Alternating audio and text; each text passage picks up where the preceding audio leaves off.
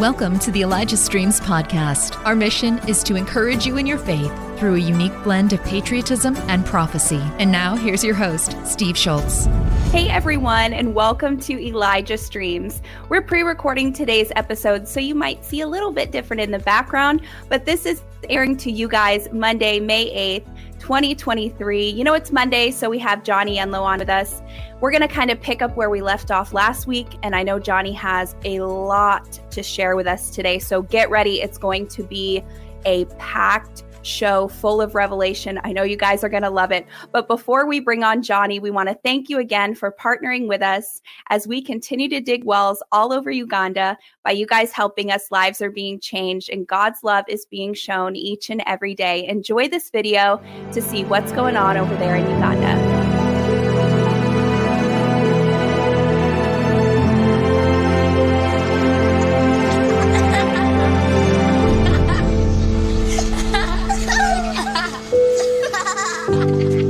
Clean water is such a blessing. Thank you for partnering with us. You can donate at elijahstreams.com/donate, or you can mail in your gift. Thank you again for partnering with us. You know, Johnny is going to be on with us today. And one thing I love about Johnny is we talk a little bit before we start, and he's like, I have this and I have this. And there's so much excitement about the mandate that God has placed on his life. And Johnny is so passionate about the 7 Mountain Mandate. He's going to be sharing with us Revelation again on that today, kind of going over Revelation 4:5 again. Johnny is an international speaker. He's an author. He's a father. He's a grandfather.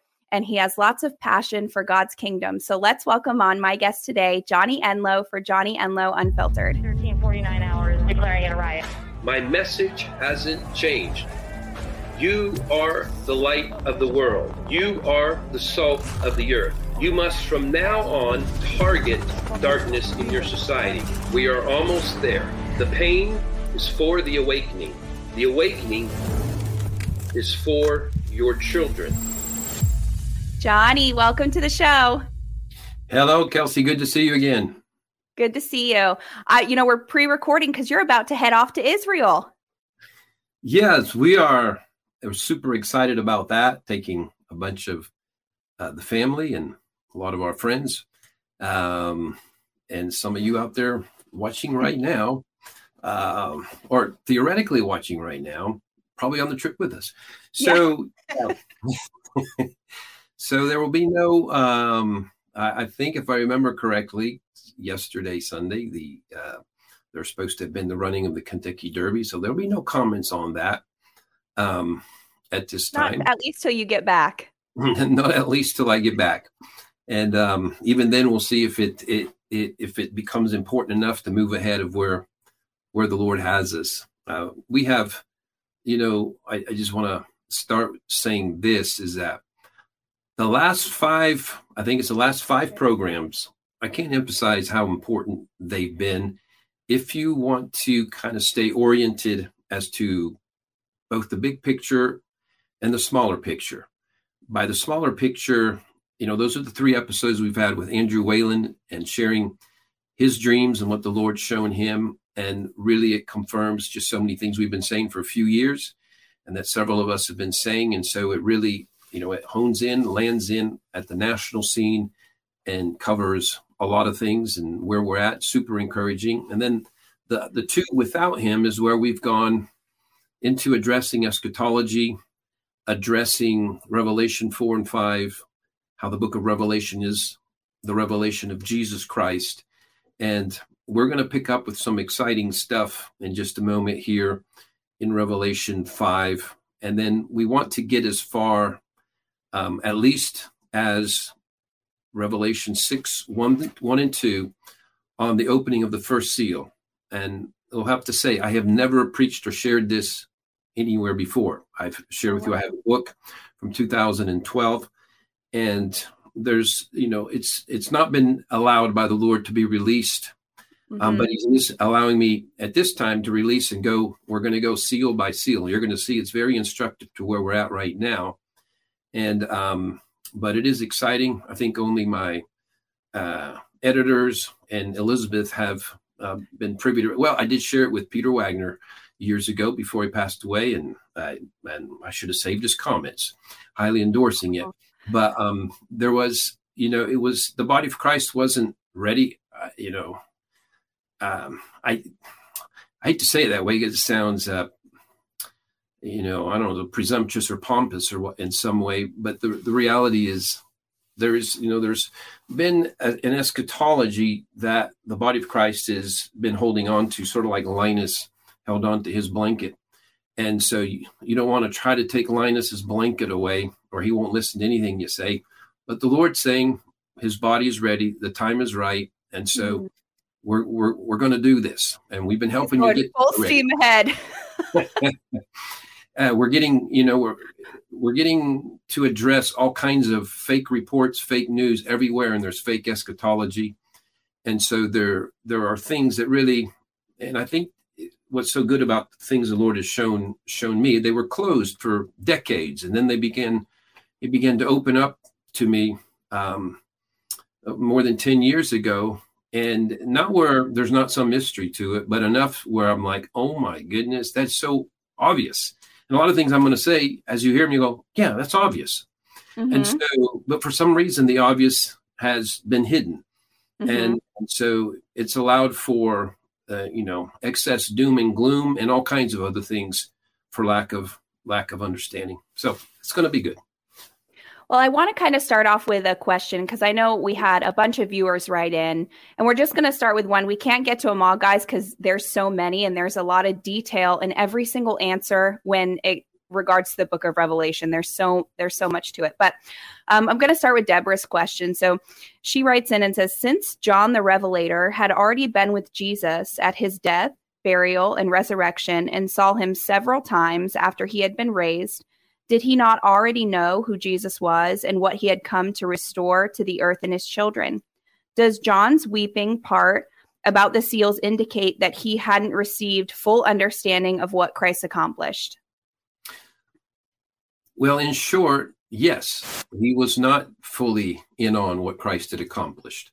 And we're going to hit upon that scripture, Revelation 5:5, in just a few moments, and it'll be there'll be a whole nother zinger revelation that comes there.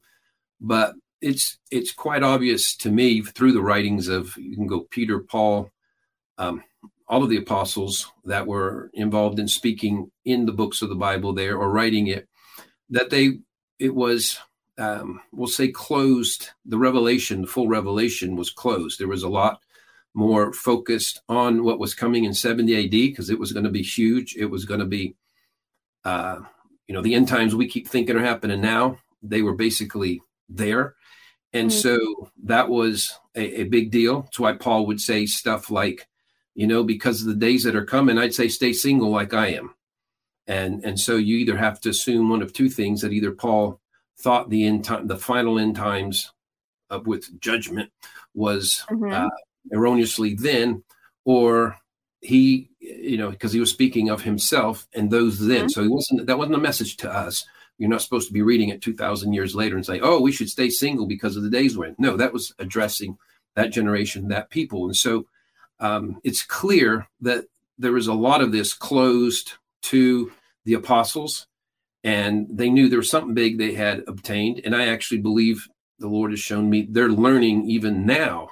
They still haven't been shown everything. John did get a lot of this revealed, and even in what he's explaining, there is kind of the next level of understanding that we're able to get to. There's a third day opening of book of Revelation that's taking place right now, where things that have confused us and separated us and all kinds of things are beginning to be revealed, early stages. So that's going to be exciting to cover. Yeah. And even Paul says, or Peter says about Paul, when Peter writes about Paul, he said, the Lord Jesus Christ has downloaded to him things, or given him a message, things that he writes above us. We don't even understand. So you see even right there that exactly what you're saying. Well, he was sharing how, Paul shares sort of in dark sayings. It's hard to say what he's doing. And then you read 2 Peter 3, and not only we could say either Peter didn't know exactly what he was addressing, but it's really the translators had no idea. But when you start with a framework that the 70 AD judgments that were coming are saved for the latter days, then you have to fit them in. So translators try to do that. At some point, we're going to do a whole program on 2 Peter 3 and how this faulty understanding and thought that comes out of there, that the whole earth is going to be burned up, which doesn't go with all the rest of Scripture, which talks over and over and over and over, the righteous inherit the earth, the meek inherit the earth is forever, and all these kind of things. And that the New Jerusalem ultimately comes down to earth. It makes no sense with anything else. And so there's like the mistranslation of one little word. There's a part in 2 Peter 3 that talks about that we're being reserved for judgment, and the actual thing written was reserved from judgment. You can imagine the difference. It's literally the difference of one letter, for and from, being reserved from judgment. It said the earth is reserved from judgment, and it was written, it were reserved for judgment and for refining, for the burning up fire. I already got into 2 Peter 3, but we're not going to do that. But there is a lot of correcting of faulty eschatology it's not for the purposes of just being right on eschatology. I really am trying to address only matters that change the way we behave today, how we wake up tomorrow and how we face what's in front of us. And so that's why it's important what we're doing right now. The Lord was speaking to me, even this thing of resolve, kingdom resolve. That's why when it speaks of the kingdom of God suffers violence, and the violent take it by force. Mm-hmm. We are so a double-minded man is unstable all his ways, the Scripture says. And so a lot of the reason we don't see victories, even when we're doing the right thing, is we're tentative. I'm not sure we can really do this. But once we get sold on what is our authority and where the devil is illegal, and it's amazing how it changes you. That becomes the moment you are like a David, and you look at the giant, and you, after he's threatened you, you say, I am going to behead you. I'm going to feed you to the birds. And then when I'm done with you, I'm coming after your army behind you. And it's like, what? And he wasn't kidding. And he did just that. Mm-hmm. And so it's like, that was resolved. That was resolved because he knew the narrative. He knew the script. You couldn't lie to him. Goliath couldn't say, listen, you obviously can't take me on. So we just need to make some kind of deal, or you need a hope for Jesus to return now. It's like, no. You uncircumcised Philistine, you have no covenant with God. You do not know the narrative. You don't know the storyline. And literally, that's in one way you could say that's what gave David the victory, is he was completely sure of the legal matters there. And he knew that Goliath was illegal in what he was doing, that he had defied the armies of the living God, and he was going to represent the armies of the living God. And he could defeat Goliath and his army by himself if necessary. And so that's some kind of solidifying of Christ in us, the hope of glory. So anyway, so Kelsey, what I want to do first of all, and so I'm hoping people are watching these back to back, but I'm trying to make every program stand on its own. So. And I'm trying not to repeat more than like 5 minutes from a previous time for those who would think, oh, he's just going to repeat. We're not going to repeat, but there are certain aspects we do have to keep the connectivity, and so that there is an idea moving forward. But I'm going to put up there, and I know the team there has a chart we're going to put up that begins to describe what we've been reading out of Revelation 4 and Revelation 5, what John saw. And so what we're going to recommend to you, at some point, we may have a link in the comment section where you can access this.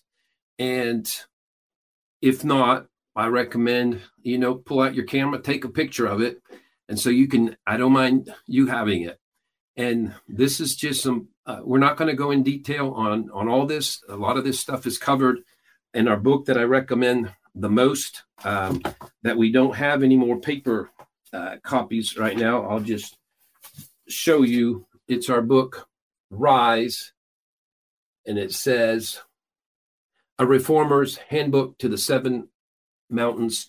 And this book really, it's not that it goes into all of Revelation, but all of Revelation that we've been telling you then is the foundation for everything that's shown there. And we actually have a more thorough chart there that actually goes into the principality and other things like that. We have a 7-hour and 7-minute video series, and there's like an hour on each one of the mountains. And it goes into, from the Revelation standpoint, what is it? Who's operating illegally there? How do we come and take them out? So back to, if we can get that chart back up there. So I'm going to use that as a point of reference here. And we do have that chart, guys, just so you know. There is a link in the description to that chart. If you want to click on it, you can print it out. So to remind you, this is what John saw when he went before the throne. And he said, I saw around the throne a rainbow, and it's a full rainbow. And you connect it even with Isaiah 6, where Isaiah talked about seeing the throne room, and there's the train of God, the hem of his garment thing. He did not describe it, filled the whole temple. Well, this, there is something that comes from the Father that swirls around the whole throne and is in 7 colors. And so I didn't make these particular notes for this. And so it was for a different process, but it still works for everything we're doing. It was the best chart of the ones that say it's simple enough for us to use it here. So we call areas of culture at the top, the first line across. That could be the 7 mountains. So the reminder for you: media, family, arts, entertainment, economy, religion, education, and government. And so, we make this connection between the 7 mountains, the 7 spirits of God, the 7 colors of the rainbow. And we've been emphasizing the 7s in Revelation 4 and Revelation 5. So there's a color associated with each one of the mountains. Again, we don't have time to, we have almost the equivalent, like a whole program, a whole show for each one, where media talks about red, why it's red, what that means. And there's a whole wisdom and just amazing revelation that's there. So, but I'll just tell you, there's colors associated with each one of the mountains. And prophetically, the way it works for me is I often look at a person, and that's, the Lord will show me a color or colors that tell me what a primary area of anointing are called that they have. And so I'll know somebody's in media. I'll know somebody's in media because I see red on them, or, not literally physically, but I'll see in the spirit over them. Mm-hmm. And even when I'm prophesying over people, that's often the starting point will be the color I see, and it'll be highlighted which is dominant and which is one he's working on now. And I have to ask him questions because, for instance, orange, mountain of family, and I'll have to say, okay, are you telling me that's their assignment in that area? Or are you telling me this is what you're working on, something in their family? So it's a starting point. But for all of you who pray for people prophetically, if you learn some of those colors and how they move together, it's amazing. You'll see how it will explode your prophetic capability when you're prophesying over people as well. So red goes with media, orange with family, yellow with arts and entertainment, green with economy, blue with religion, indigo with education, and violet with government. For most of those colors, you can see it's almost common sense. So even red with media, breaking news, red headlines. You have a stop sign, a yield sign, it's red. And so anytime there is a special announcement, it comes in red. Orange is not the most, that's probably the hardest one to know unless you understand the color orange. And so I won't go into explaining it much because it's kind of deductive reasoning after you get the other ones in their slot. Yellow, clearly the spotlighting color, color of shining for arts and entertainment. Green is growth, green light, called greenbacks. So for money. And so it's explainable. Religion, color blue, it's a color we associate with the Holy Spirit. And if you look high in the sky during the day, it's blue. If you look into the depths of the sea, it's blue. So it's deep things. It's revelation as well. Indigo is, of course, these colors that you see on our chart are, a little modernized, not directly. This was, our team thought this cool. I always like the original colors just the way they are better, but it's so deep blue goes into the education, which is really more into wisdom and all that. And then government, violet, it's commonly associated, violet or purple, with the royalty color. So you see that we're called to be the rainbow army of God. That's why the enemy would try to steal the rainbow. that according to your gifting, like if you wake up always thinking entrepreneurial ideas and how you can start new things, that just means you're probably wired yellow. Thanks for listening. The Elijah Streams podcast is made possible by donations like yours. To become a partner, go to ElijahStreams.com/give. Your primary wiring, this is all in his image. These are 7 aspects of who he is. They connect to the 7 spirits of God. And so this just tells you that you're from him. And so if you're, one that wakes up with tunes, you got to be strumming guitar, playing some music, but it goes into all kinds of things having to do with Mountain of Arts and Entertainment, all kinds of creative things that your primary. Did I say your primary color would be? Well, I don't yellow. Yellow is for arts and entertainment. What was the first one I said? Because that's not yellow. Green. Green is for economy. Okay. Yeah, I think I said that correctly. You talked about entrepreneurs. Yeah, entrepreneurs, green. Okay. The creatives, you're yellow. We'll just to shorten the discussion. Family, you have to understand this goes to all areas of counseling, all areas of medicine, medical, health, anything to do with healing. That's orange. And then media. Okay, because I know people were wondering where was like the medical, which mountain would it be under? So you just answered a question for that one. And there's a whole easy understanding. You just go to Malachi chapter 4. It talks about the Son of Righteousness will arise with healing in his wings and will go forth like stall-fed calves. And he'll send the spirit of Elijah. He'll turn the hearts to the fathers, to the children to the fathers, lest I strike the earth with a curse. And that word there, curse, is really illness, disease. 90% of all illnesses are psychosomatic in origin, and they have to do with the relational breaking down, breaking up. That's not even really revelation right now. It's just kind of known for many years that relational disorders create other disorders. And so anytime you're working to heal people, you're working with God, the mountain of family. And so blue with religion, indigo with education, violet with government. Really, I don't have time. I can't take this much time as I am on each one of the colors. So the 7 areas of society are designed ultimately to reflect 7 aspects of who God is. That's the 3rd column there. God is communicator in media. God is Papa in family. God is creator in arts and entertainment. God is provider in economy.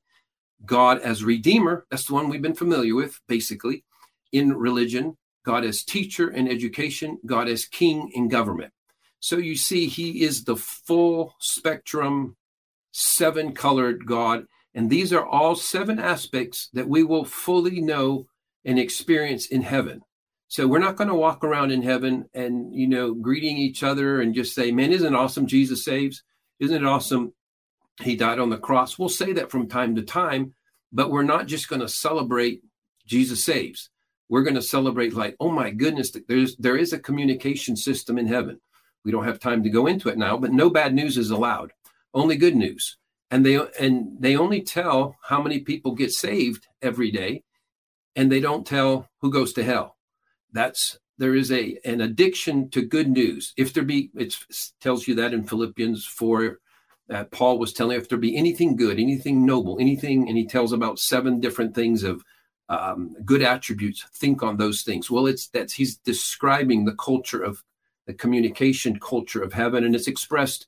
Again, we have a whole teaching on it, how that operates. So when you understand who he is, you begin to get an idea of your assignment on that mountain. And so that's why we want to study him first. God as Papa in family. There's a whole family of heaven, and everything is, there's full acceptance from Papa. Nobody experiences or knows anything about rejection in heaven. God as creator. So we're going to celebrate him as Papa. We're going to celebrate his communication systems, and that good news and testimonies dominate everywhere. There'll be special testimonials. People coming from earth will tell testimonies of what's going on. People in heaven will gather around to hear that. And then creator, you're going to see his creativity. You're jaw-dropping creativity everywhere. And so you're going to know that he is the most amazing creator everywhere. Economy, he does everything. You're going to have the most incredible mansions up there, and he's going to have provided them, not through work, not through immigrants coming in, not even forced labor of demons to come in. He just speaks them. And so that same ability to provide through speaking is something, once we understand how heaven operates, it's on earth as it is in heaven. That's why there is a whole teaching and story. The revelation here is astronomical, actually. And then God is Redeemer. Yes, we're going to appreciate it more than ever because, for those who are worried about heaven being boring, it's like you're just going to go there while we're all just going to sing in choirs and just, sing. That doesn't sound fun or exciting. Well, it's not. Of course, we have no concept of it because we don't know what his presence feels like anyway. But that's just one aspect of who he is. It's the key one for us because that's what made all the rest of them possible. The blood that was shed is what allowed for us to be those who have access to seeing him in this full dimension. And then teacher, God as teacher, educator, revelator in heaven, that continues. Our education never stops. If you wonder why the 24 elders, it tells you about them from time to time. It says they cast their throne. We were reading that out of Revelation 4 and Revelation 5, and they go, holy, holy, holy. And they're blown away and they're moved to throw their crowns down. It's not because Michael's in the back, or speaking through their ear thing and say, now boys, or there's a whip. No, there's not. They have just been shown another measure of revelation, of glory, of God's plan in earth, in heaven. There is something new he has just told them that has blown their mind. He loves doing that. So nobody really knows the whole plan. So I said, even the Son, he's not telling the final stages of when he's doing his final picking up of his bride and releasing the marriage supper of the Lamb, because he wants people in suspense. He wants them shocked, surprised in a good way. And that still keeps applying there. So that's the atmosphere. There's atmosphere of continual learning. And then God is king. He's fully, he's fully king. He's fully in charge. Heaven is not a free for all. It's just that you forget for 1,000 years at a time that his way of maintaining order is so different than what happens here on earth. And there are truths to extract from that for us. Okay, so we've been addressing the Revelation 5:12 when after Jesus took the scroll from the Father's hand that he'd been holding for thousands of years, this scroll that said we've lost authority in the garden, and he took it. And so there's an explosion in heaven. The angels, billions and zillions of angels, began to say out loud, worthy is the Lamb that was slain to receive blessing and strength and glory and riches and honor and wisdom and power. Depending what version you have is what order that is. And then you see, I received that as revelation like 3:00 in the morning one day, where the Lord said, do you understand that there's 7 of those? And they go with the 7 areas, 7 mountains of society. Blessing, especially if you know the word blessing, is the word eulogia, which means good news. So that's why it's called the gospel. Gospel means good news. They overcome by the blood of the Lamb, the word of their testimony, good news. Tsunami of good news is what he wins with. And so blessing, as it relates to the mountain of media, the mountain, and the second one, family, strength, is what is released. Worthy is the Lamb to receive blessing, and strength is the mountain of family. And there's a whole understanding of, even when you look into that in the original Greek word, which we don't have time to go do now. That's in our other instruction, our books, things like that. It's amazing. Glory is that even makes sense for the mountain of arts and entertainment. Ultimately, where that's supposed to be exalted and expressed before the people of the earth is his greater creativity, his better sense of humor, his greater creativity, his aha product that outdoes anything else that the enemy can put. When the sons and daughters of the king finally get this, we will absolutely dominate that mountain, because the light that we have from our true creator, Satan's distortive, he has zero creativity. He can only distort. He finds what God's doing and he distorts it and contorts it. And so that product will always be inferior. And so riches relates to the mountain of economy. Obviously, worthy is the Lamb to receive riches, honor, religion. There is no greater truth for this mountain of where we understand where the church operates salvation. Why should we be saved? Why should we repent of our sins and turn to him? because he's our Redeemer, and it's just the only thing honorable enough that we can do as it relates there. Again, there's more explanation we have somewhere else. So we'll just move on to wisdom for education. And so that's a clear connection. And then power for government. Worthy is the Lamb to receive these 7 attributes. And so he's the one that assists us through his 7 spirits in securing this. And this is our present assignment. And this is something we've barely started. The 3rd day, we're in the 3rd day, as Hosea 6:2. After 2 days, he'll raise them. We'll be kind of have a pulse for 2 days. And on the 3rd day, he will raise us up to actually enter into fulfilling these things. That's why it's important, why the Lord is putting upon me to, we'll say, confront weak, mediocre eschatologies that are way below the majesty of who our God is and the storyline he's created. This is, if you want to put it, the most controversial part is where I list the archangel. Mm-hmm. And I have teachings on all those somewhere else. It's amazing because in my other books, I actually put, in my first time I put out there, I put who the principality is, and nobody had any trouble with that. So Apollyon is the principality in media. Baal is the principality in family. Jezebel, the principality in arts and entertainment. Mammon and the principality of economy. Religious spirit and religion. Beelzebub and the mountain of education. And then Lucifer himself, the mountain of government. So those are the principalities, and nobody had any trouble. As soon as I named our side, we had some people, we don't worship angels. I go, who's talking about worshiping angels? We're just recognizing the enemy only copies the standard that he sees from the good guys. So the only reason he even assigns, his principalities is to be the counter to God's side. So if you were worried, so in my first book, I only told the principalities, and that was an error, that you need to look at who I am first.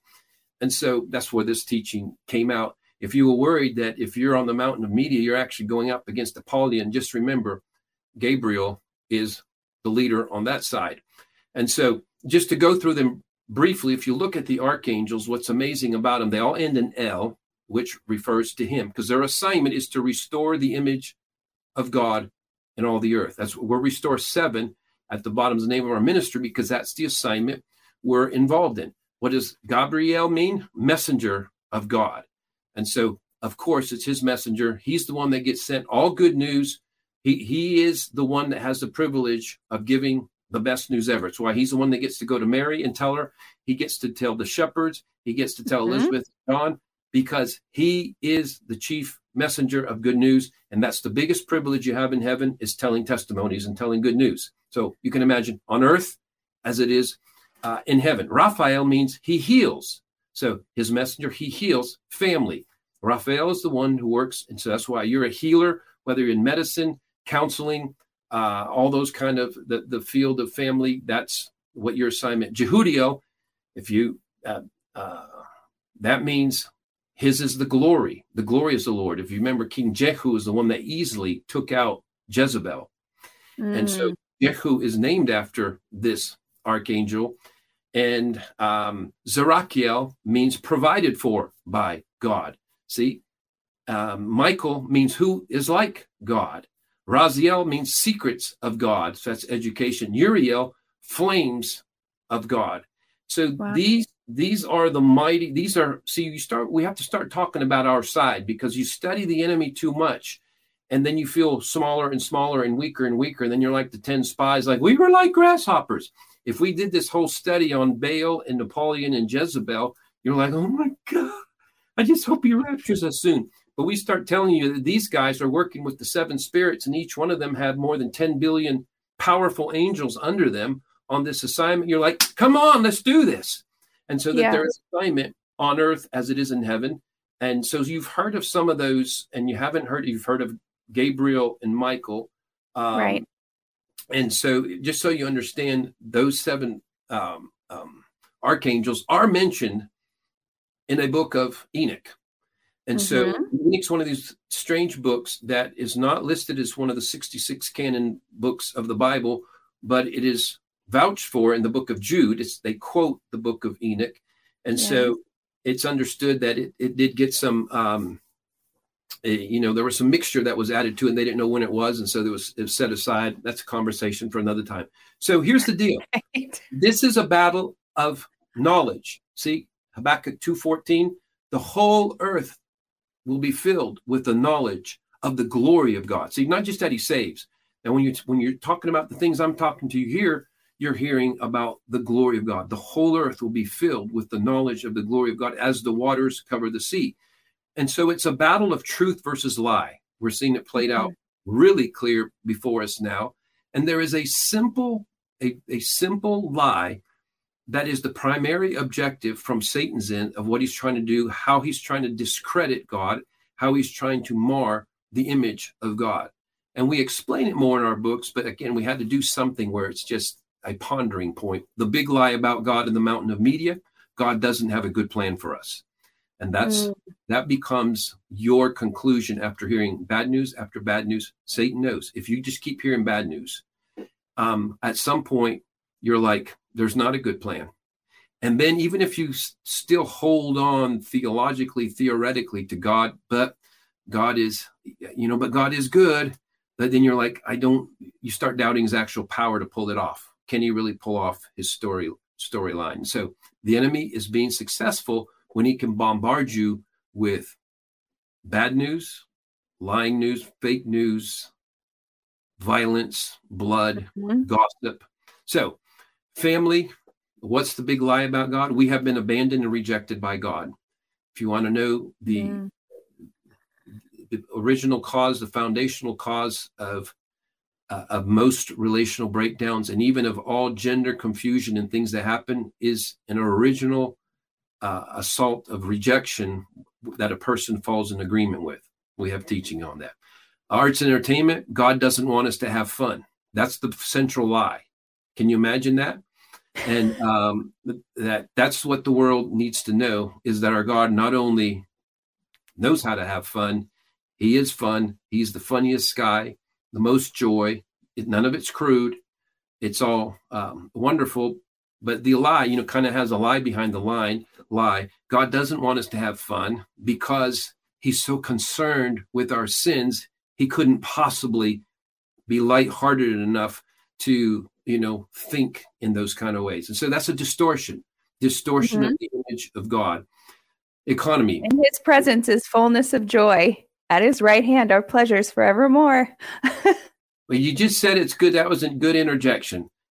So just think of what Kelsey just said. In his presence is a little wry humor. No, fullness of joy.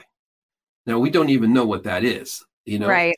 At his right hand, pleasures forevermore. That one description, something David knew about, that one ought to tell you, because some of you are like, where is that in the Bible? Believe me, every point we're making there is biblical. The archangels' names are not completely established biblically, but there is a connection through Enoch. And so you can throw that one out if you want. You have to acknowledge that we have to have some archangel that runs every mountain one way or the other. It's just the order of heaven's, we'll say, military, hosts of heaven. And so economy, the big lie, it's pointless to trust God for our riches or provision. That's what he's working on. And that it just doesn't get anywhere. And so religion, what's the lie? In religion, we have to work hard and be good in order to know God. It's in order to know God, there's a part two, in order to be saved. You have to earn it some way. So that's the big lie. That's what a religious spirit advances. Education, the big lie. True wisdom is self-dependence. And what you find out that true wisdom is absolute dependence. And so there is no higher wisdom than being totally dependent on God. Yes. But yet the lie keeps pulling us, trying to make us, I need to feel like I did it. I made it. Without him, we can do some things. Nope. Without him, we can do nothing. So when we get that, again, there's a biblical basis for everything we're doing. And then government, what's the lie? God doesn't care about us. And how does that come out through the systems of government? Well, you're in a line for everything. You get the person that waits on you. Next, what do you want? They have no interest in you. You're a number. Next, what's your number?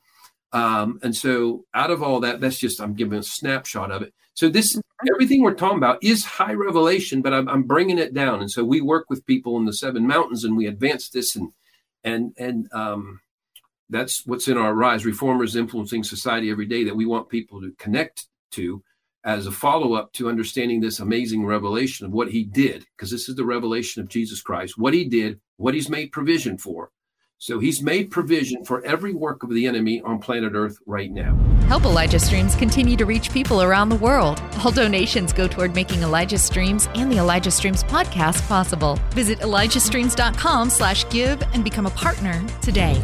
He made us kings and priests, and then he has also gone beyond that, and he really has a whole, the heavy lifting is they've got it with the archangels, the angels, but they're going to work with us. They want to see courageous people who will stand like David to something huge and say, you're nothing. And so let the weak say, I am strong, not because you're strong, but people behind you who's helping you is strong. So you don't really need all your muscle. You just need believe hard, not work hard. So the assurance, this is the final thing, and I've taken too long on this chart already, but it's so good, it's hard to leave it.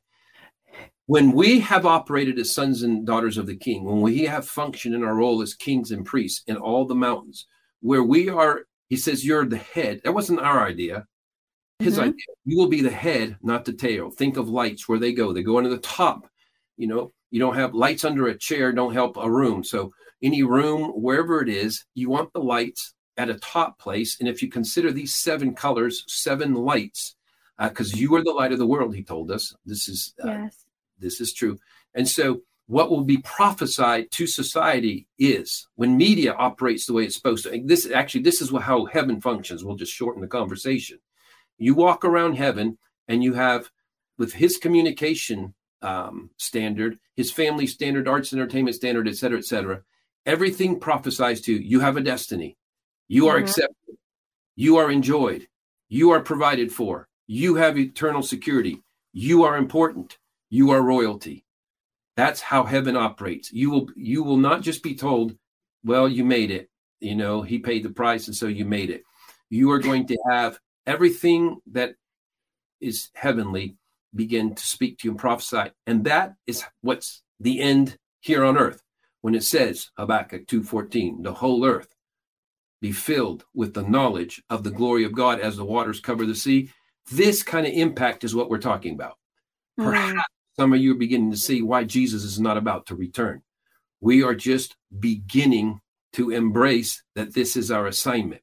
We are just beginning to understand that this is not, we truly have not been heroic. There are some heroes of faith that have lived, but we as the church have not been heroic. We have carried a weak narrative, mediocre narrative, and a mediocre perspective of him, which causes a mediocre narrative. And the Linus blanket that I'm talking about, that the body of Christ is having a hard time letting go, is the Linus blanket that says, no, he's just going to come and zap us into this beautiful stuff, and we don't have to do anything on earth, which would defeat the whole purpose of even bringing heaven to earth. So anyway. Yeah, I had Bobby on with me earlier, Johnny, and he was talking about how we need to be bold and courageous, and he was sharing some about what we're talking about right now. So I like that you're sharing the same thing he was sharing with me earlier. Yeah. Today. So here's the deal. We want to understand the rainbow is 1, 3, and 7. And this is just another nugget of revelation. So what do you mean 1, 3, and 7? Well, it's white light. We understand the colors. That's why it's the same space there that's always visible. It's just white light. But when you have rain and sun interact in just the right way, and there's a prismatic effect, and so the 7 colors show up, and you see the red, Roy G. Biv, red, orange, yellow, green, blue, indigo, violet, and so and it's understood that it's white light refracted in 7 colors, of which 3 are primary colors, and the 3 primary colors of fire: blue, yellow, and red. And our God is a consuming fire. So our God is also 1, 3, and 7. He's one, but he's Father, Son, and Holy Spirit, Trinity, and the 7 spirits of God. And so he is 1, 3, and 7. The rainbow is speaking of him. And so this is why he doesn't need to just destroy humanity, even though our tendency is always to fall into sin and being less than what we're supposed to, because his rule and reign, who he is as his sons and daughters begin to incorporate that more into their understanding and living, then it allows for a victory on earth as it was drawn up from the very beginning. So I need to hurry on here. So we want to remember Revelation 5:2. It's like, who is worthy to open the scroll and to loose its seals? And we gave you this picture. This is a very bad scroll, but this is a scroll that the Father is holding for thousands of years. And it's like, who is worthy to open the scroll and loose its seals is what a very large, mighty, powerful angel is saying very loudly right around the throne. And it's Jesus at the cross, after what he did at the cross, that he takes it and is like, I've satisfied the requirement there. And so I explained to you that the assignment was, who is worthy to open the scroll and loose its seals. So open the scroll, you would think it's backwards. As we're making that point again, it doesn't say who is worthy to loose its seals and open the scroll. It's who can open the scroll and then loose its seals. You had to do it in reverse of what you think. And it's because if you understand that word loose, it's a word really sounds like loose in the original Greek, actually, but it means to deprive of authority, to dissolve, to destroy. May cover that later. So when it says, who is worthy to go into the scroll and to dissolve the seals, destroy the seals? Now we're getting some insight when we're going to get to the first seal, why this does not mean this is our future on the planet. Because what he came to do, he would not say, and he has made us, we'll say all of heaven would not begin to say, and he has made us kings and priests to our God. And then he begins this thing where it shows the enemy is the only one that's ruling and reigning. That it defies logic even. And so that's important to understand. So for understanding it, Satan had gone inside the history scroll plan of God, He had deceived Adam and Eve, and he had obtained legal rights over the 7 kingdoms, the 7 mountains. We're just saying something fast. The Father now needed to go inside the scroll. He needed someone to go inside the scroll and undo the damage. Something heavenly and divine needed to penetrate into humanity, because John already said he saw all the way in the future and no human could do this. And so, and it was like he couldn't see even in heaven. So it was like, oh, we're out of luck. But there is this divine marriage of divine and humanity that was able to go and penetrate into the scroll and undo what looked like an eternal loss of authority, to go inside the scroll of history and undo the legal destruction. The only way, as I'm saying, was if someone divine and perfect, God, made flesh. And so he pulled off the risky venture. What's the risky venture? Of becoming flesh, living to the age of 30 without being killed, because that's what he had to do. So the devil knows what he's about in some way, and he's trying to kill him. He's trying to kill the 2-year-old boys, everybody younger than that, when he hears that this is where he's at. But he can't pull that off, because he has to live to age 30, having fulfilled the entirety of the law perfectly, no sin in him. Then his blood now qualifies as Redeemer's blood, and he can now give it as a ransom for all, and for the plan to be back on. See, this thing being knocked down, cast down, means plans back on, back on. And so, then he had to get himself sacrificed and killed exactly on Passover. So, you can doubt the sovereignty of God, but like how he did that with Satan trying to do all he's doing was pretty impressive. All right. So everybody with me? Yeah, we're following along. That's good. So now we want to go to back to John chapter 5, and I want to show there's 2 matters we didn't cover on our last program before we move to the first seal being opened. And so Revelation chapter 5 and verse 5, we should read verse 4. John says, so I wept much because no one was found worthy to open and read the scroll or to look at it. So he's like, oh my goodness, we've lost authority forever. The plan's off. Satan's beaten us. I don't understand how we're going to do this. And so, but one of the elders said to me, do not weep, John. Behold, the Lion of the tribe of Judah, the root of David, has prevailed to open the scroll and to loose its 7 seals. Now, this is where we want to point out something. This is going to be, it's not explosive. It's fun. So, there's theories on who 24 elders are. And I told you, there's some say it's the church. And in a way, it is the church. 24 is a governmental number, but it's the church made up of the Old Testament and the New Testament, because it's around the throne. So it's broken up into 2 12s, we can see. And so I shared last time just briefly, and I'm just going to hit it again, is that I believe the 12 to be the 12 tribes of Israel. The Old Testament church signified by the 12 tribes, Judah, Levi, Reuben, all those. Right.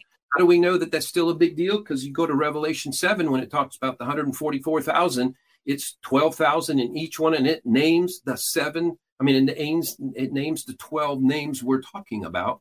Right. And then you go to the New Testament, you have the 12 apostles, the 12 hand-picked apostles by Jesus, by God himself. And we understand that that's what the church was built on. And even 300 years later, when they're finalizing on what they decide are valid scriptures, what is legit, they had to do whatever had apostolic credibility to it. We'll say it was an encounter, and then they had to decide did Paul count, and they differently. They said yes, because he had his encounter on the way to Damascus, and so he also knew Jesus. That's another conversation piece, but. So there's 2 things that happen. There's one of the arguments against this being the 12 disciples, the 12 disciples, the 12 apostles, is it would mean that John is talking to himself, because he says, one of the elders came to me, and that's impossible. But literally, I showed you that he's time traveling. So I believe 100%, this is the part that's fun and explosive. We'll find out. It's, nothing, no big deal hangs on it, what we're trying to say. But when John says, an elder comes, says, John, don't cry anymore, it's actually himself telling him that, because it covers understanding of 2 things, that he was in time travel, but again, you're not allowed to talk to the dead, right? And so who would he be allowed to talk to? Himself.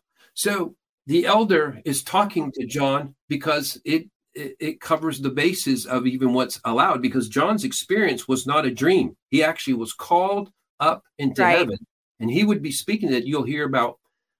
Kat Kerr and others will talk about. She doesn't get to talk to people. That's generally, she gets to overhear conversations and other things, but that would be violating, we'll say, an ethic that takes place. But John's allowed to talk to an elder. An elder talks to him, John. And so anyway, that's an explanation. But we want to read the rest of Revelation chapter 5, and there is just an important key part that has to be understood. So one of the elders said to me, "Do not weep. Behold, the Lion of the tribe of Judah, the root of David." So it's calling him the Lion of the tribe of Judah, the root of David, has prevailed, open the scroll, and to loose its 7 seals. Well, as soon as he's talking about that, it automatically is designed to connect us with Isaiah chapter 11. And we're just going to do this fast, but and it's telling us that Jesus is fulfilling the prophecies of what come out of the house of David. And this refers to Isaiah 11. I did forget to tell you all that Isaiah 11 will have some scriptures we'll mention too, but that's fine. People, one thing, they're common, and you can repeat, put it on pause, and get my scripture. There shall come forth a rod from the stem of Jesse, and a branch shall grow out of his roots. And in that day there shall be a root of Jesse, who shall stand as a banner to the people. For the Gentiles, the nations will seek him, and his resting place will be glorious. And there's so much to go into on that. So that basically, that's combining Isaiah 11, verse 1 and verse 10. And then, so this reference to the messianic chapter of Isaiah identifies Jesus' mission in undoing the seal's authority. He's dissolving the seal's authority. Many see verse 2 as a description of the 7 spirits of God. We could have a whole conversation on that, because that's Isaiah 11, verse 2. The Spirit of the Lord shall rest upon him, the spirit of wisdom and understanding, the spirit of counsel and might, the spirit of knowledge and of the fear of the Lord. So again, You have Revelation 4 and 5 talking about the 7 spirits of God. They say it that way. And then Isaiah 11 calls them the 7 spirits of God in their own different way. Next, the prophet gives the Messiah's missional statement in Isaiah. But with righteousness he shall judge the poor, and that means on behalf of the poor, and decide with equity for the meek of the earth. He will strike the earth with the rod of his mouth, and with the breath of his lips he will slay the wicked. It's letting you know again who gets the tribulation from everything moving forward. Another conversation. A few verses later, the result, 11:9. I told you about Habakkuk 2:14, but Isaiah 11:9. For the earth shall be full of the knowledge of the Lord as the waters cover the sea. This is end game. This amazing God, his storyline, who he is in heaven, being reflected in front of all of society globally. That is the narrative. That's what we're invited to be a part of at this time. So this passage speaks again of a much more expansive work for the Messiah than just bringing a secure eternal status for those who believe in him. It's included in that. It's a wonderful thing, but it is not the majestic narrative. It is the minimal narrative. The work on earth is not just about his salvation, but also about his dominion. He will have mercy on those who are his. He will judge the wicked. He will fill the earth with his knowledge. His instruction will be upon the earth as the waters cover the sea, which is absolute. Then he gets more specific about this mission. Verse 12, Isaiah 11. He will set up a banner for the nations and will assemble the outcasts of Israel. So he's for Israel, but he's for the nations. So this is a God we got to reconnect with. He has a storyline for the nations. So the line of the tribe of Judah, we want to see the scope here, is interested in rescuing nations. He is not here only for personal salvation. He is the banner of hope, even for nations to function properly. And then finally, the mission is fulfilled. And here's what it says. Verse 15, Isaiah 11. This is where we needed to go. The Lord will utterly destroy the tongue of the sea of Egypt.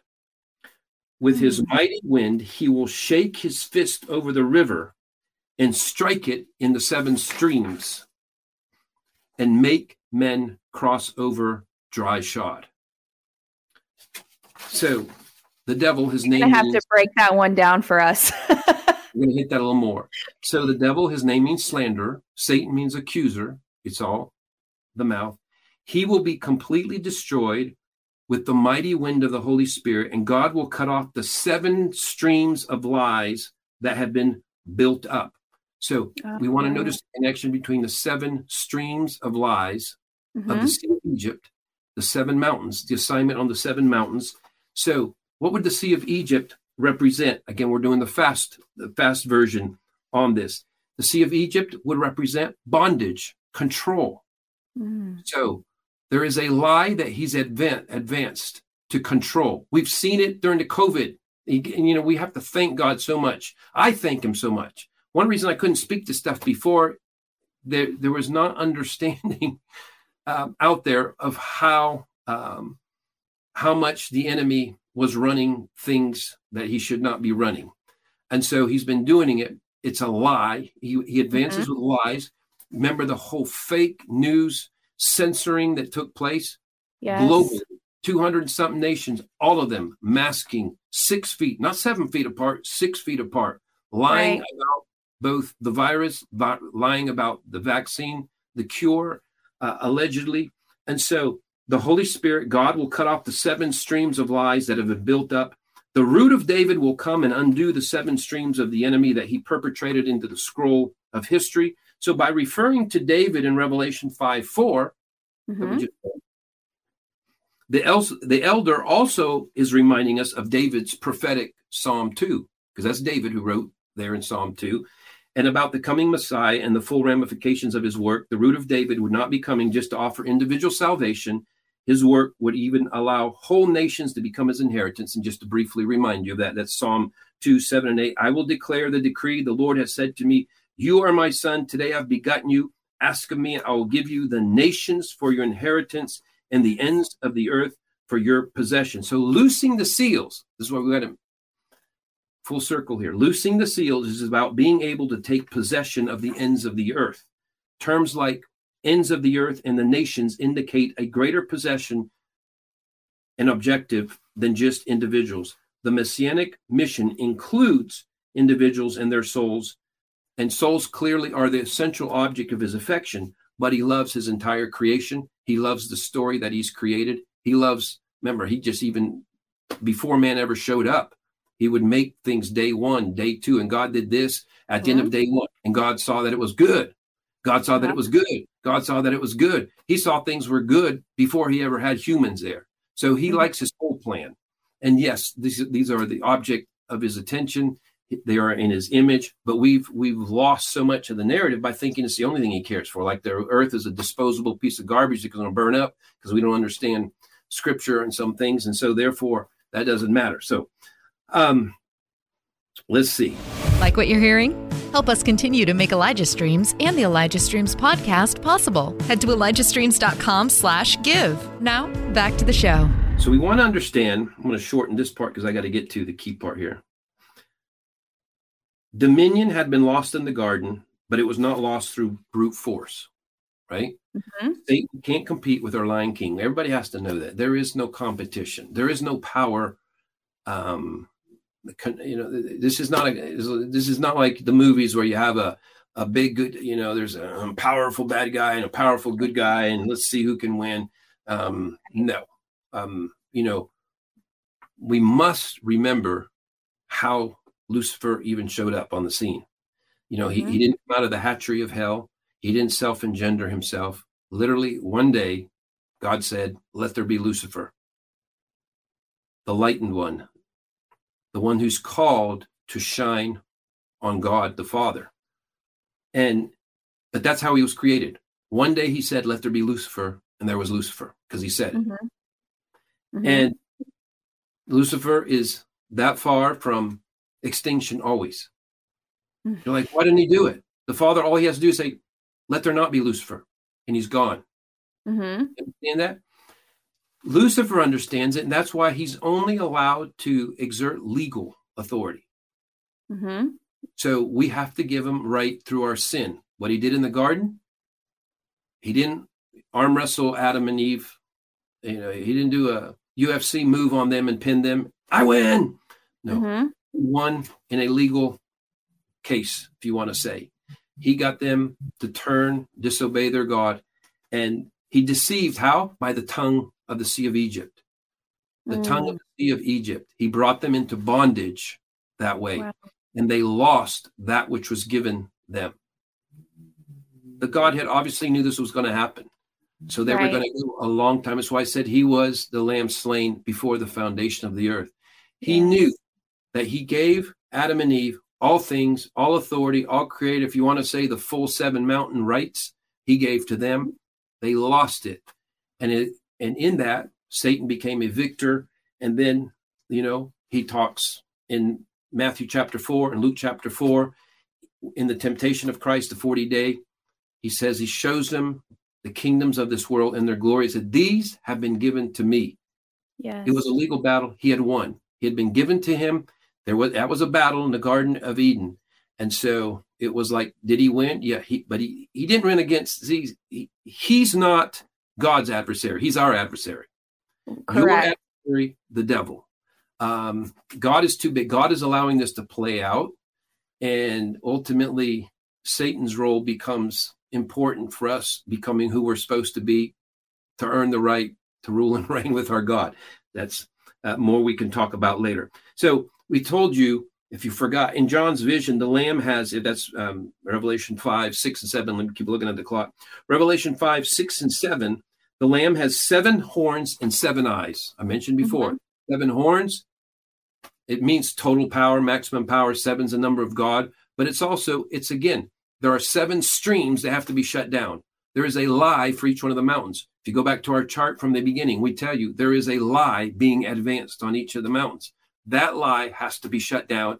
And he has 7 spirits, and he has the horns, means he has the power to do it. And it's also there is one horn for each seal that has to be broken. The Lamb came and broke the 7 seals. He didn't just do one. He didn't just we think he just did one. No, we got salvation, I mean, the planet's going to go to the hell and the devil and the Antichrist. And, but we get to go up there. No, he wasn't the one-horned lamb. He was the 7-horned lamb, and he had 7 eyes. He didn't just come offering salvation, those who believed. That was one of the horns. There were 7 seals to undo. As I've said, there are 7 streams to shut down and allow human beings to walk in freedom and victory. That we know we're at the precipice of this because it has been hidden for forever till now. Right now, our day, our time, rubber hits the road. It has never been revealed to the people as it has right now, just who the enemy is, how he operates. The Luciferian nature of the people that are in alignment with him has never been known before to this level. And we're still in wake-up time. But that's why it's an exciting time, and it's an exciting time to begin to connect to his storyline. This is the proof of his storyline actually being activated as never before. And remind you, 2 Chronicles 16:9, the eyes of the Lord run to and fro throughout the whole earth, to show himself strong on behalf of those who are loyal to him, loyal to his narrative, his storyline, who he actually is. And so, the eyes of the Lord don't run around in heaven. They're not like, come on up here, you guys. Come on, souls, say yes to Jesus down there. No, their assignment is on earth, as it is in heaven. We're hitting that point over and over. So, all right, this is wonderful stuff. We shall reign on the earth. Now I can finally get to our first seal. We have to open up. So those pondering, this isn't a fresh revelation. Most of you, a lot of you need to listen to this 2 or 3 times. And we're not going to, we're getting questions and people want every mystery of the book of Revelation released to you. There has to be, we're so used to receiving everything for free. Send us the notes, send us this. We want to, give us the microchip. I don't know, it's not the right word for it even. Give us the quick copy, give us the microwave. No, it tells us in Proverbs that it is the glory of the Lord to hide a matter, glory of kings and your kings to search out a matter. So it's not, we don't want this too easy for you. You're like, we want the book. It's not going to get to you too quick yet. There are certain aspects we're still not ready for, but we're going to go as far as the Lord says. And he might say, if there's enough responding in a stewarding kind of way, he doesn't like his pearls just cast before people are going to treat it like, okay, another bit of information, burp, because we're like revelation sometimes. And so this thing has to be taken seriously. We want to dig into it. We want to see the Lord. This is the revelation. This is not my revelation. This is the revelation of Jesus Christ. But I'm functioning as John the Revelator right here for you in some way. And so my name is John, even though it's Johnny and that kind of stuff. So now we want to get to, okay, hang on right here. And this is going to be short for the first one, but we had to lay the whole storyline so we understand. I gave you some, I made some statements. Some of you already responded in the comments like, what? The seals, we're not waiting for them to come? Well, if you just heard what I said, let me just read the first seal, Revelation 6:1-2. Now I saw when the Lamb opened one of the seals, and I heard one of the 4 living creatures saying with a voice like thunder, come and see. And I looked, and behold, a white horse. He who sat on it had a bow, and a crown was given to him, and he went out conquering and to conquer. So the good thing is there's not much to look at. Now, if you jumped ahead to the next horses, you'll find out there's a pale horse, a black horse, and it's deaf.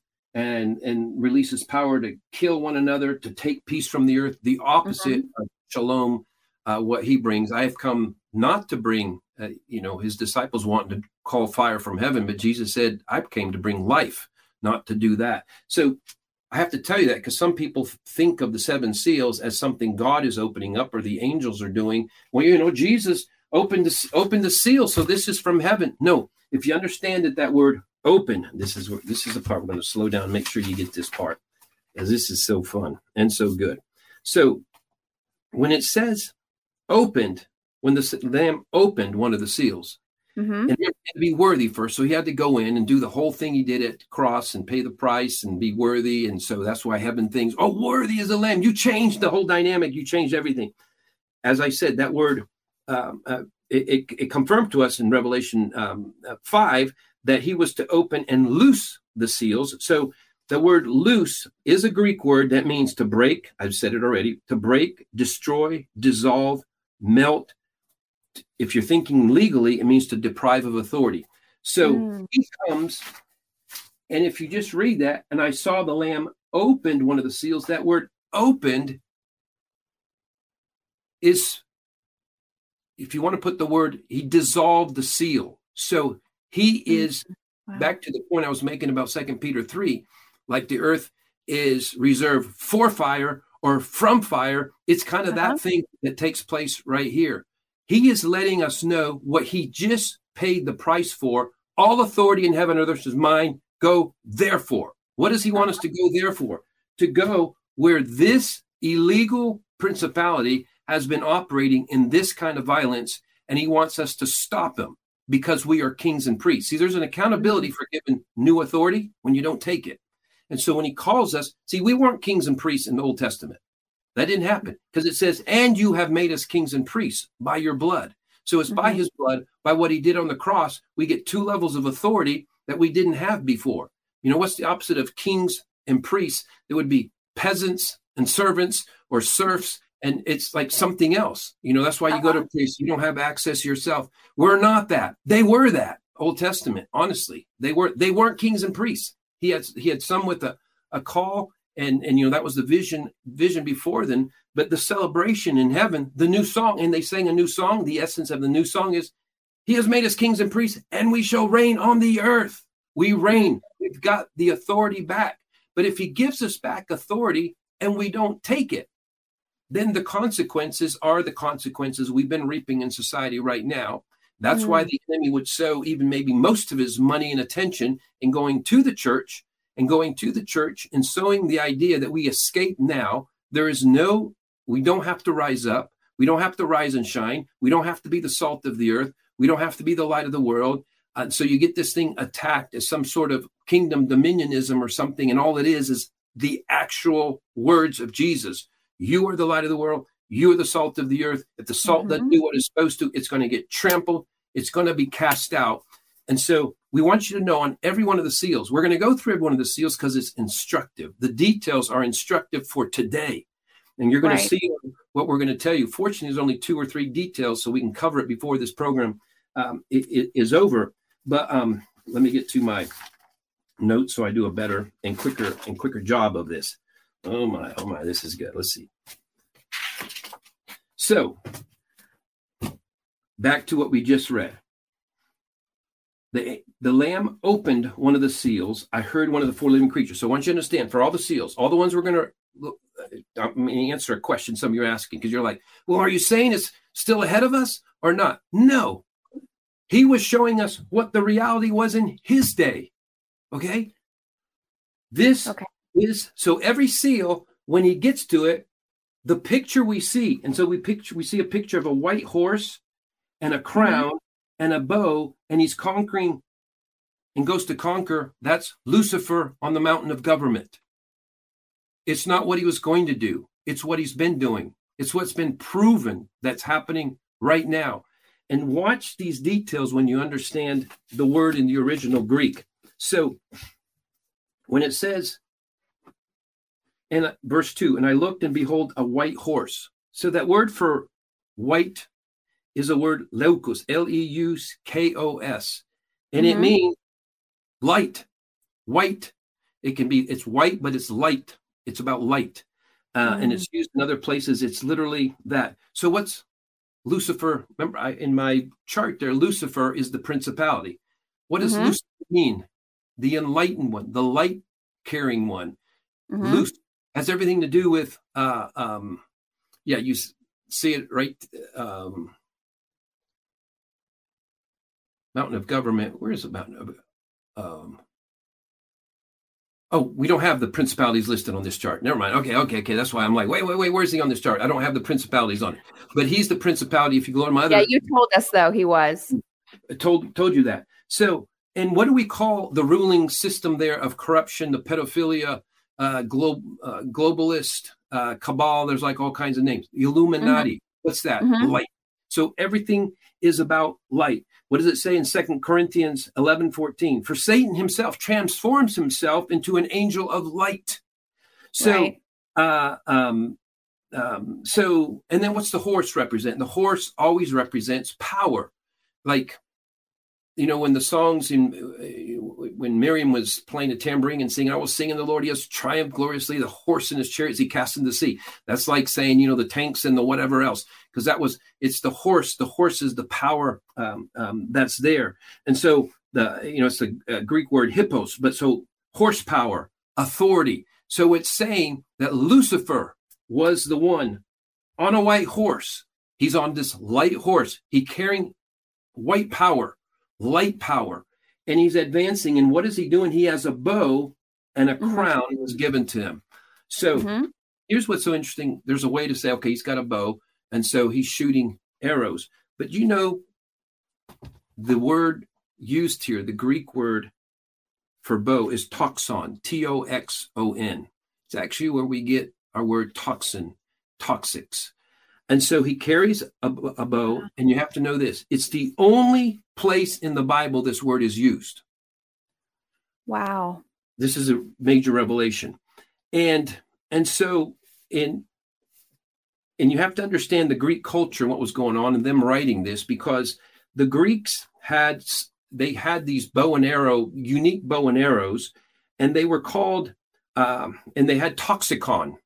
Literally, that was their language. Remember, this is toxon. Toxicon was a poison in which the arrows are dipped. So they would dip their arrows in poison and then shoot them. And they were a different type of bow than, we'll say, like what David would use as well. And so one of that word toxon, besides meaning, it can mean bow, arrow, needle. Needle? Okay. Needle. Oh, wow. With poison. Think vaccines with poison, syringes. So it tells us Lucifer has a grandiose plan to destroy, to kill, steal, and destroy on the mountain of family. And he's using this stuff needles dipped in poison. Oh, my goodness. And wow. Okay, let that soak in for everybody. That's why I say this is for now. This literally is the central aspect of the depopulation agenda.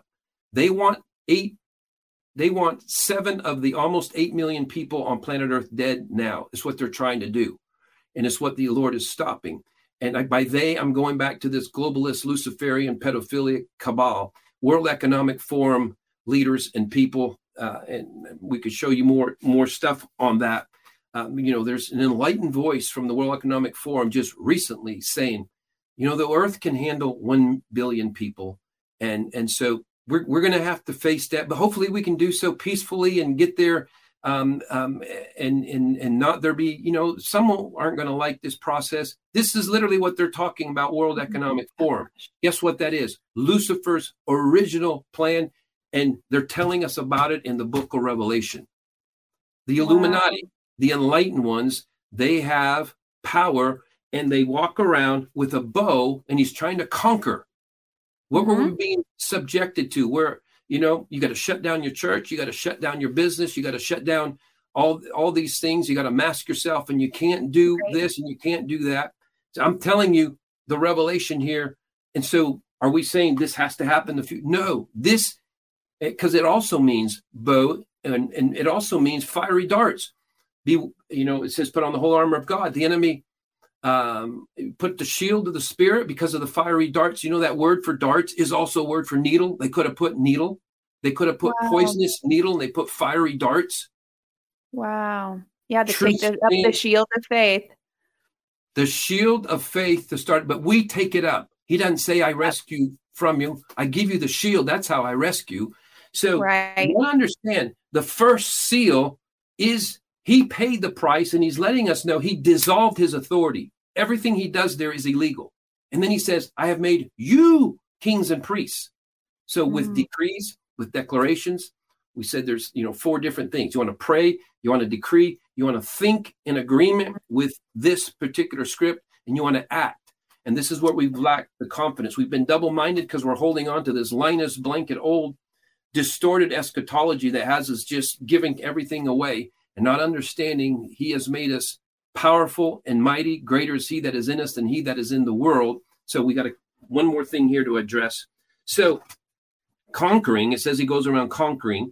That it's a Greek word, nikao, means to subdue, to control. And so last thing, let me read it again. And I look and behold, a white horse, he who sat on it had a bow, and a crown was given to him, and he went out conquering the conquerors. That's what people, crown, that must be the Lord. No, crown was because, and if you look at it, it is the garland that a winner, there was a winner there was an event and there was a winner. Where was that? That was a Garden of Eden. The encounter was, it was Lucifer, the serpent, versus Adam and Eve. He won. He won that round, and he got authority based on it. And that's why Jesus would say, after he rose from the dead, he meets his disciples, calls them to himself, actually, Matthew 28, and says, all authority in heaven and earth. See, in Luke 4, in Matthew 4, Satan had bragged, this authority has been given me.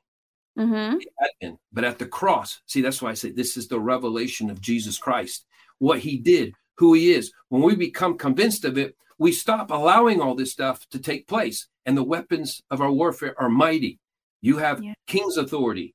You have priest authority.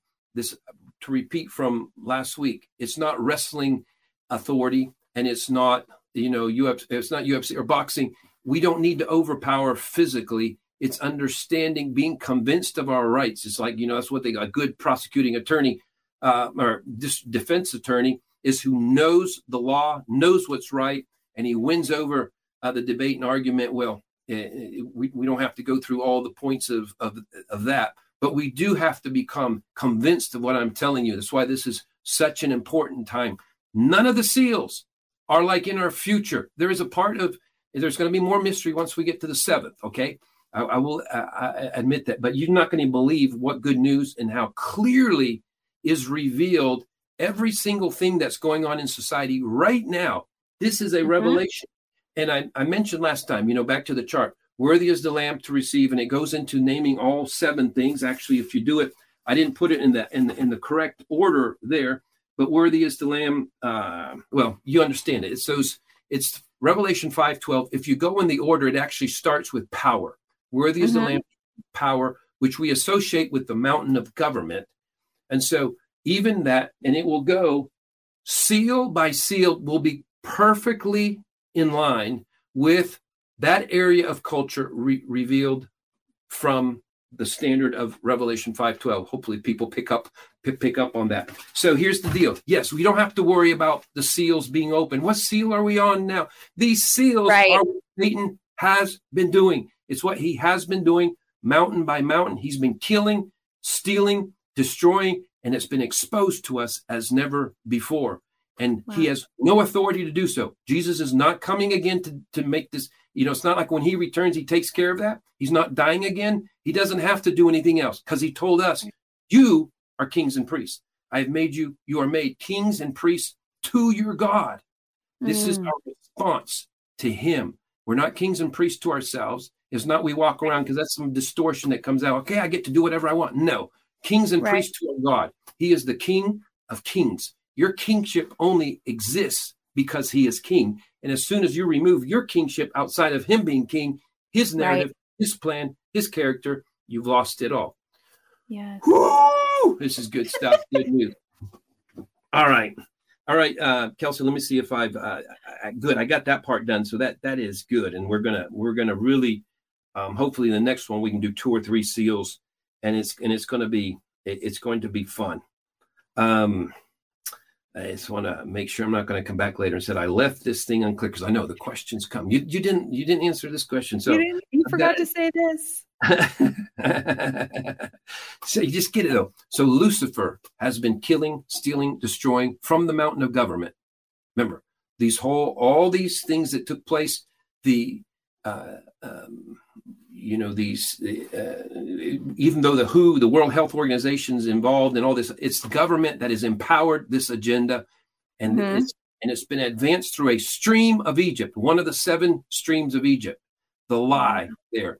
This is what's being now dissolved. We have to arise. We have to arise with our declarations. We have to arise with our prophecies, with our prayers, with our actions. There's so many now that are beginning to arise and confront and understand the value of taking things to court and challenging them legally. When you challenge something legally on behalf of the King of Kings here on earth, it registers that way as well up there. So there's value. Even if you think, oh man, they're too rich for me, you challenge something legally, you are stepping into your kingship and your priesthood, and then you are allowing God to show up in a mighty way. And we're going to see some great victories coming from all this and from all of you who are rising and shining at this time. So yes, amen. I'm happy with how much I've shared now. Any other comment, Kelsey, another question or anything? I'm fine with that as well. Make sure you leave your questions and comments in the chat, because we do go through them. And we can always, next time Johnny's on with us, we can pull some of them and ask some questions if we have some time. But he went over a lot today. And my only comment is go through Revelation yourself and read Revelation, 1-6, and just read what it says, get familiar with the text. And so that way, when Johnny continues to teach on this, you already have in your mind what it says, and that will help you understand all that he's sharing as well. If you've never read this, it's going to be very confusing to you. So read through until he comes back next Monday, read through the book of Revelation and start to read through the seals. And that way, when he breaks them down and talks about them, you'll have a little bit better understanding of what he's saying. I think it'll make it easier. And then Johnny, too, before we close today, will you pray for everybody? Will you pray for all the viewers as the Holy Spirit leads you? Yes, and I was, let me see. I had one instruction from Elizabeth, and so I want to tell you about, just as we're closing, then I'm going to do the prayer. Elizabeth did another, and one reason we keep telling you about someone you should know, and I think it's under sometimes I'm doing the interview, but Elizabeth and I, the someone you should know is somebody who's stepping to the plate like a reformer, someone who's stepping into their king's and priesthood authority. And so it connects with everything we're saying. It's not we're trying to advance anybody else's resource material or whatever else, just like and there's an amazing response to Tara Nelson's, and I finally, I could never find it last week, declarations in the desert, the declarations in the desert. This is stepping into being kings and priests to our God. And so there's an interview with Dr. Wendy Flint. School boards, a call to action, but you don't really have to know about this book. But she is an amazing warrior on behalf of the kingdom of God. And she is showing us how, in a practical way, I don't know if we want to say take school boards, but if we understand this is ground zero where the enemy is, somebody to say, conversely, interrupt my own self and say, has said that if we took all the school boards with good by take, it's bring enough light where light dominates. If all the school boards in this nation were taken over, the assignment essentially of turning this nation into a sheep nation is done even at that place, because they're allowing the curriculum that then trains and distorts perspective for the kids is coming out from there. They're gatekeepers for how we're taught for 12 to 16 years. And so we have not thought that, no, I'm going to go to Africa. Listen, it's the most abandoned mission field. It's one of the most abandoned mission fields for the body of Christ. And we have to start recognizing as so. And, when we get to the seal that talks about the mountain of education, we're going to hit upon that again, because he's been killing, stealing, and destroying through what he's doing there. So this is it's a call to action. And so, on someone you should know, Restore 7 Rumble and Dr. Wendy Flint, please listen to Elizabeth, interview her, and then connect with her and her resource. And honestly, we have so many, and I know we have from many nations listening to us, but it ends up being, on any given program, 300,000 people that are watching it, and they say there's probably 5 times as many people. That's the kind of the science of the whole thing. So there's 1.5 million people overall kind of listening to my program on an ongoing basis. That's moving. He doesn't need a crowd. He doesn't. It does God the same to win by few or many, he says. But this is a practical way. Because that's a question some people ask, like, oh, how do we step into? Yeah, I like it. We're kings and priests. And we don't just want to go around and, blow smoke in each other's face. Yeah, we're kings and priests. Let's do something that shows we are. All right, I'll pray. Yes. Lord, I just thank you for what you're doing around the earth right now. Thank you for the privilege of living in such an exciting time where you are exposing the enemy, exposing his work, and at the same time revealing more and more of the grandioseness, the majesty of who you are, your plan. This book, Revelation, the revelation of Jesus Christ. And as we've been going into in Revelation 4 and 5 and 6, Lord, we're seeing how amazing you have been all along, and how ahead of everything. You knew every twist and turn the enemy would make. You know everyone he's planning on now. You knew he would come with needles and try to use that as his primary objective to kill and depopulate the earth. And you have that even seen by John back in Revelation chapter 6. Lord, let your sons and daughters who are listening right now be ignited with your fire for this moment. Be convinced as never before of their kingship, of their priesthood, of their ability to stand up as David's and take down Goliath, to stand up in your power, in your presence, in your glory. We don't do this after the flesh. We wrestle not against flesh and blood. The weapons of our warfare are not carnal. So we arise up inspired by you and your storyline, your narrative, and we advance. And thank you, Lord, for releasing that strength to your sons and daughters, even right now, through impartation in Jesus' name. Thank you, Lord. In Jesus' name we pray. Amen. Amen. All right, Johnny, before we close, I see right there, restore7.org. So people can go there to check you out. But where else can people follow you? Johnny and Elizabeth Enlow on Facebook, public page, Johnny Elizabeth Enlow. So we have a good following there. We have our own Rumble, and we haven't developed it much comparative to what we do on Elijah Stream, but we'd love you to go there. If you're a listener here, go to our Johnny and Elizabeth Enlow Rumble and whatever you like in some way in order to follow them there. Thank you, Kelsey. It's like I'm so slick at these things.